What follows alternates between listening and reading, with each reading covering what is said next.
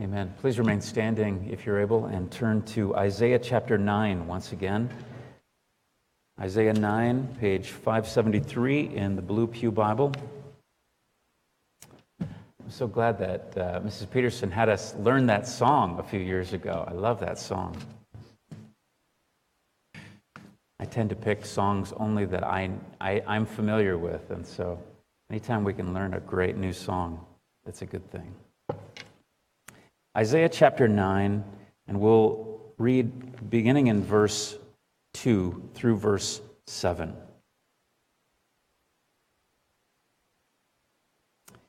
Hear God's word, His inspired, inerrant, infallible word. Isaiah writes, "The people who walked in darkness have seen a great light. Those who dwelt in a land of deep darkness, on them has light shone. You have multiplied the nation. You have increased its joy. They rejoice before you as with joy at the harvest, as they are glad when they divide the spoil. For the yoke of his burden and the staff for his shoulder, the rod of his oppressor, you have broken, as on the day of Midian. For every boot of the tramping warrior in battle tumult, and every garment rolled in blood, will be burned as fuel for the fire. For to us a child is born. To us a son is given, and the government shall be upon his shoulder, and his name shall be called Wonderful Counselor, Mighty God, Everlasting Father, Prince of Peace. Of the increase of his government and of peace there will be no end. On the throne of David and over his kingdom, to establish it and to uphold it with justice and with righteousness from this time forth and forevermore. The zeal of the Lord of hosts will do this." Amen. Here ends the reading of God's holy word. You may be seated.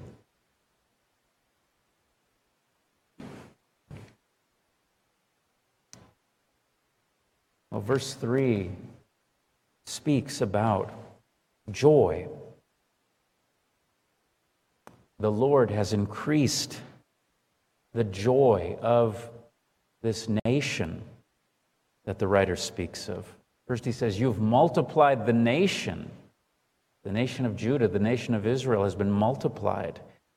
And God has increased their joy. They rejoice before the Lord. This is all the promise of the Savior being given here, and joy being promised through him.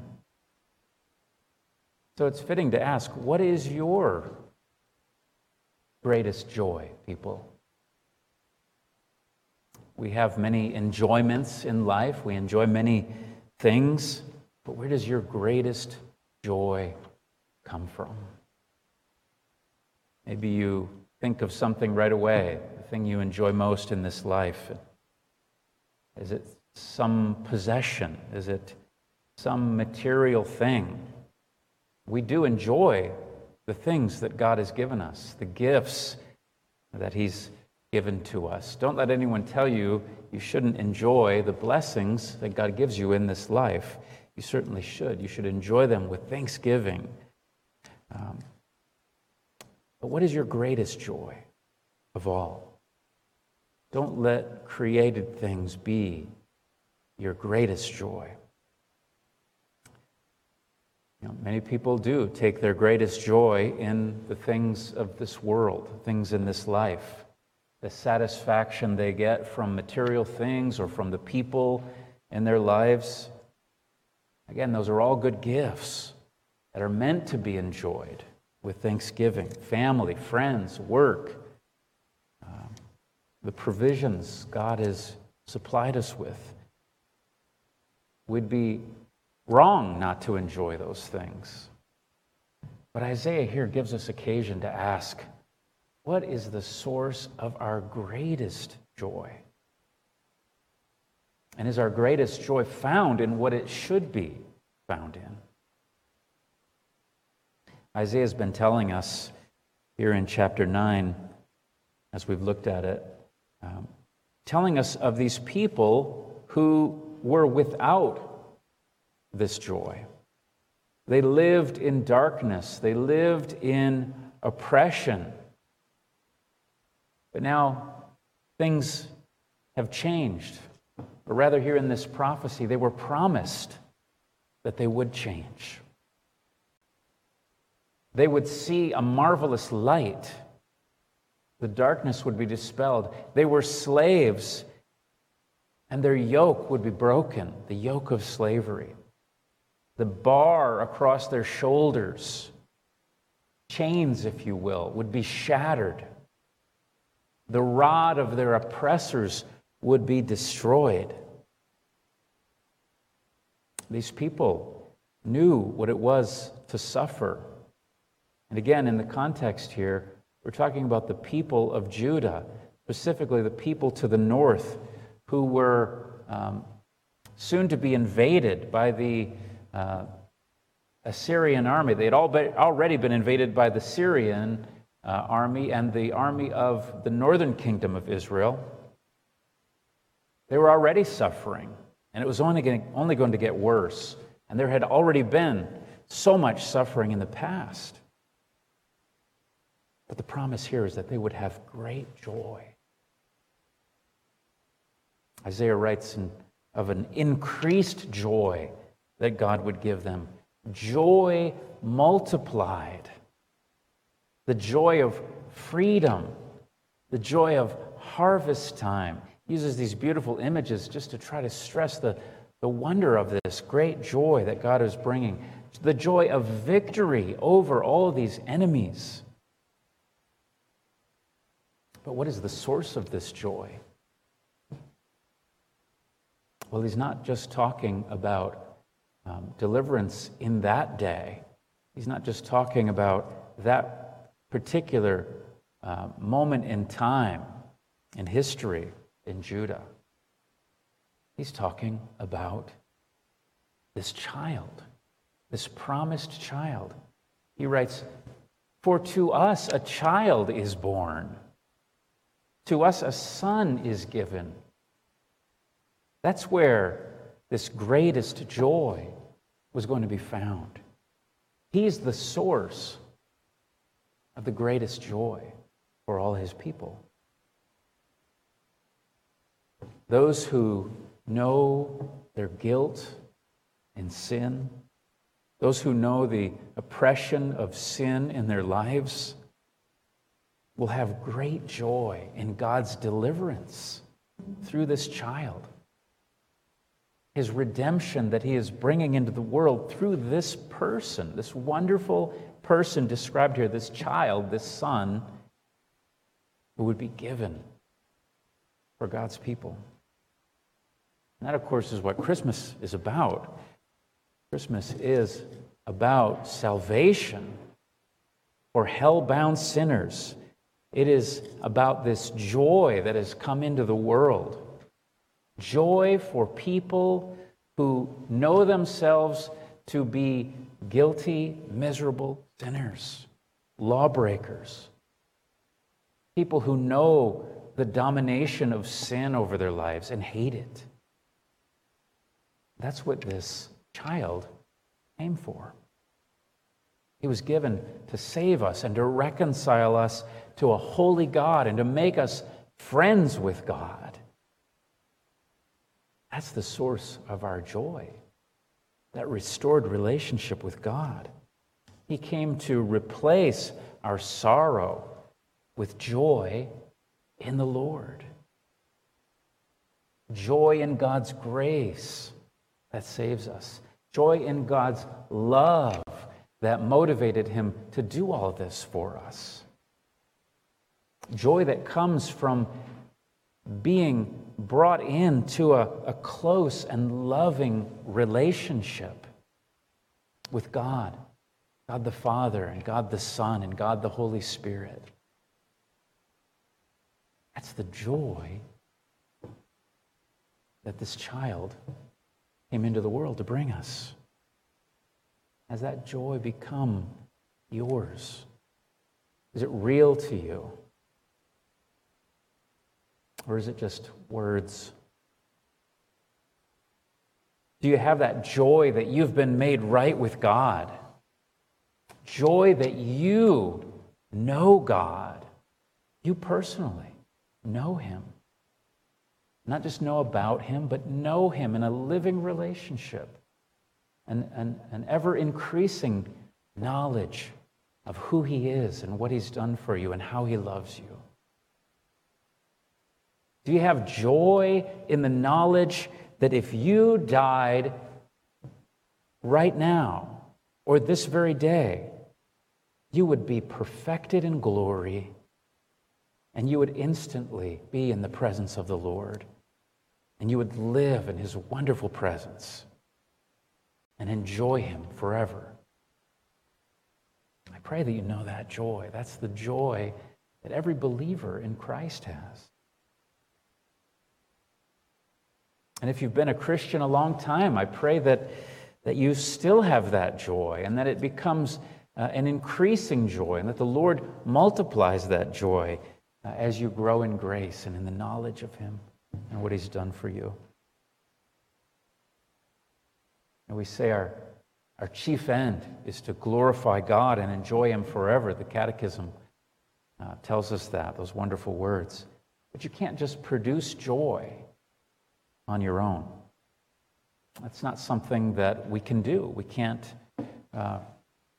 fake it. We can't make it on our own. It has to come to us from outside. It's a gift from God that He gives to us. We have to receive it by faith. It comes through knowing this child who was born of a virgin. This child king. Have you come to know Him and to trust in Him? Have you received this person who is the gift of God? If not, I encourage you, I urge you to seek God for this gift now. Seek this great Savior. And He will give Himself to you, this free gift of Jesus Christ and eternal life in Him is yours.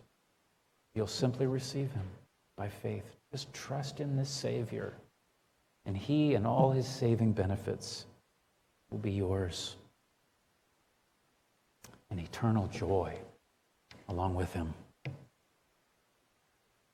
Well, Isaiah tells us more about this one who is the true source of our joy. He tells us about this child who was given to us. We're looking at verse 6 today, and the names that are uttered here, names that were given to this child. They've been called by some the throne names of the Messiah. And we'll look at two of them today, the first two, and Lord willing, we'll look at the others next time. First, we're told here in verse 6 that this child who would bring joy to the world will be called by this name. He'll be called Wonderful Counselor. Wonderful Counselor. And first of all, the point here is that He Himself, this person, is wonderful. He is a wonder in who He is. And the wonder of it all is brought home to us in the way He came into the world. Promised to come into the world through the virgin birth. It was a supernatural wonder of a birth, for a wonder of a being, a wonderful supernatural being, Jesus Christ. He is the greatest wonder imaginable because he is God and man. You may think, nothing's more wonderful than God. And that's true, except for maybe one thing, and that is God when he became man. And that's who this person is. He is God and man in one glorious person. And he will eternally be God and man. He was God from all eternity. He never began to be God. He always was God, the second person of the blessed Holy Trinity. And he never ceased to be God either when he came into the world. But he added to his divine nature a human nature, a full human nature. So he is fully man while also remaining fully God in one glorious person. He is a wonder indeed, Jesus Christ, our Lord. Now, the same Hebrew word for wonder is used in Judges 13. Remember that passage where Samson's parents met the angel of the Lord. And wherever you encounter the angel of the Lord in the Old Testament, you'll see that phrase quite a few times. You should pay close attention because it is probably not just any angel. The angels are created beings God made for his glory and to be his servants and to serve his people. But this is believed by many to be a manifestation of the Lord himself. And we believe that to be the case with Samson's parents. When the angel of the Lord, the angel or messenger of the Lord, came to meet them and announced that they would have a son. You may remember they asked him, "What is your name?" And he replied, it was such a curious reply. He said, "Why do you ask my name? For it is wonderful."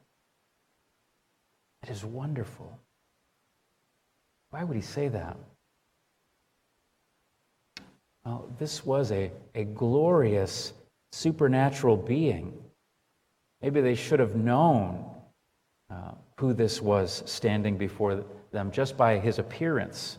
This was one who was far above even the celestial angels. This is one who is incomprehensible to finite minds because he is infinite. God appearing to them in that moment. In all likelihood, this may well have been an appearance of the pre-incarnate Christ, the second person of the Trinity, Jesus before the manger, showing us a glimpse of his glory. And so it makes perfect sense why this word is used here in Isaiah to speak of this child. He is a wonder. Wonderful. Because he's no mere creature. He is God. And he is a child, a man. Think about that. He is the creator of all things. And he becomes a creature. Jesus was not just a special child who grew up to be a great man, a great teacher, even a miracle worker. No, he is the wonderful God-man. And so already here in this promise of Scripture, this word wonderful speaks of his identity, his divine nature. He is the Lord, the King of glory. But his work is also in view here. He's called Wonderful Counselor. Because he is God, he will be a wise ruler for his people. And they need a wise ruler. We're told the government will be upon his shoulders, and he will have the wisdom for that. He will be capable of handling the government of his people. He's not like human kings and the human kings of Israel. Ahaz is the one who we're considering here in these chapters of Isaiah, and the bad choices he's making. He's not trusting in the Lord.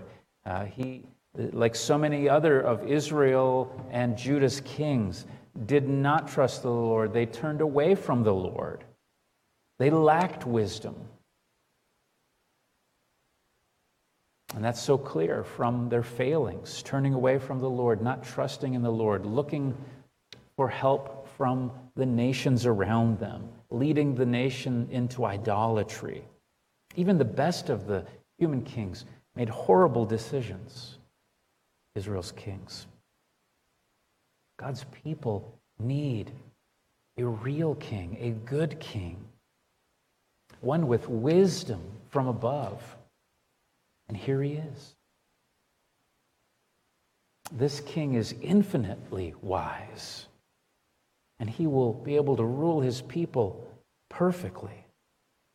You just think about all our human rulers down through the centuries and up to the present. We need better rulers, don't we? There's never been a time in history where people haven't been just banging their head about their rulers. We have terrible rulers. But this king will rule us perfectly, with perfect wisdom and righteousness. And he doesn't need a bunch of human advisors around him to help him figure out how to rule his people well. He doesn't need any human counselors at all, because he embodies the wisdom of God, and he does all things well, according to the counsel of his own will.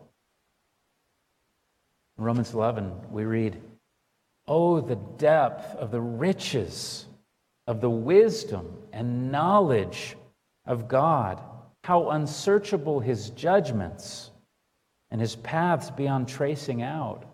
Who has known the mind of the Lord, or who has been his counselor?" This is the wonderful, perfect wisdom of our Lord Jesus Christ. Wisdom embodied, perfect wisdom.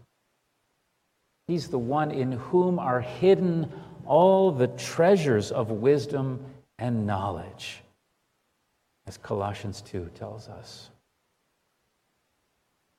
In 1 Corinthians 1, we're told that he, Jesus Christ, has become for us wisdom from God, our righteousness, holiness, and redemption. He is a wise and good Savior. He's provided a salvation that meets all our needs, and he even comes then to live within us and give wisdom to us in union with him. He gives us the mind of Christ. He knows exactly what's needed to save sinners, and he provides it. So it's not a kind of higher knowledge that we need in order to be saved. We don't need to just become smarter than others. We need him. We need this person, Jesus Christ. And we're told God has given him to us. We don't have to strive to attain this salvation. God has sent it down to us in the person of his wise and wonderful Son, our Savior and King. And all we need to do is receive him receive him by faith. Trust in him and him alone to save us. Next, this child is called Mighty God. Mighty God. El Gibor is the Hebrew. El, of course, means God. Gibor means mighty, warrior. Jesus Christ is our mighty warrior. He's the Savior who is mighty in battle to save his people from all their enemies. Isaiah doesn't say here that this person is going to be like God. He says he will be God, mighty God. He's not going to be just some heroic man who does mighty things. Of course, the Bible's full of heroic figures like that who are just mere men. And yet the Lord uses them to do great things. Think of David, the judges, so many figures throughout history, but no one like this. No, Isaiah says he will be called Mighty God. He's God Almighty in the flesh. The New Testament makes it clear that this is who he is. John calls this same person by another name. You recall, he calls him the Word. In John chapter 1. He says, in the beginning was the Word, and the Word was with God, and the Word was God. Jesus Christ, God in the flesh. And Paul in Romans 9 writes of Jesus who he calls him the Christ, who is God over all, blessed forever. And in Titus 2, Paul again speaks of him and calls him our God and Savior, Jesus Christ. Let anyone tell you that the Scriptures don't speak clearly in saying that Jesus is God. And Hebrews 1 makes it so clear. The writer of Hebrews knew exactly what Isaiah was writing about. In chapter 1 of Hebrews, he says, long ago, at many times and in many ways, God spoke to our fathers by the prophets. Of course, we're reading from one of those prophets now. But in these last days, he has spoken to us by his Son, whom he appointed heir of all things, through whom also he created the world. And he goes on and he says in verse 3, he is the radiance of the glory of God and the exact imprint of his nature. And he upholds the universe by his powerful word. That's Jesus Christ. This child, this promised child, upholding the universe. It was all made through him, and he continues to uphold it by his word. Hebrews 1 verse 8 goes on to say, and of the Son, he says, your throne, O God, is forever and ever. The scepter of uprightness is the scepter of your kingdom. That's God the Father speaking of God the Son, the King that he has set upon the throne of his kingdom. He's talking about our Lord Jesus Christ, the God whose kingdom will never end. So the Messiah was not to be just a man, even some great, heroic, godlike man, some mythical, great, glorious figure. No, but he is a man. He's David's son, descended from David, but he's also David's Lord. He is the Lord, Almighty God and man, one blessed person. And he has used his mighty power to lovingly work salvation for us. A perfect salvation. A salvation that is by grace alone, through faith alone, in him alone, in this Savior. And he's given us peace with God. He says, in me you may have peace. In this world you will have trouble, but take heart, I have overcome the world. He came as a child, but also as this mighty warrior God. And he did battle for us. And he won a great victory for us. He battled in his earthly life to live a life of perfect obedience before the Father. He battled to resist the devil and every temptation. And then he defeated death through his death on the cross and his resurrection from the dead. He used his mighty power in that way to save sinners like us. People, isn't it wonderful the way that God came into the world to take up his reign as our King? He is Almighty God. He is the commander of all the armies of heaven. He could have come in force. He could have come with all his holy angels.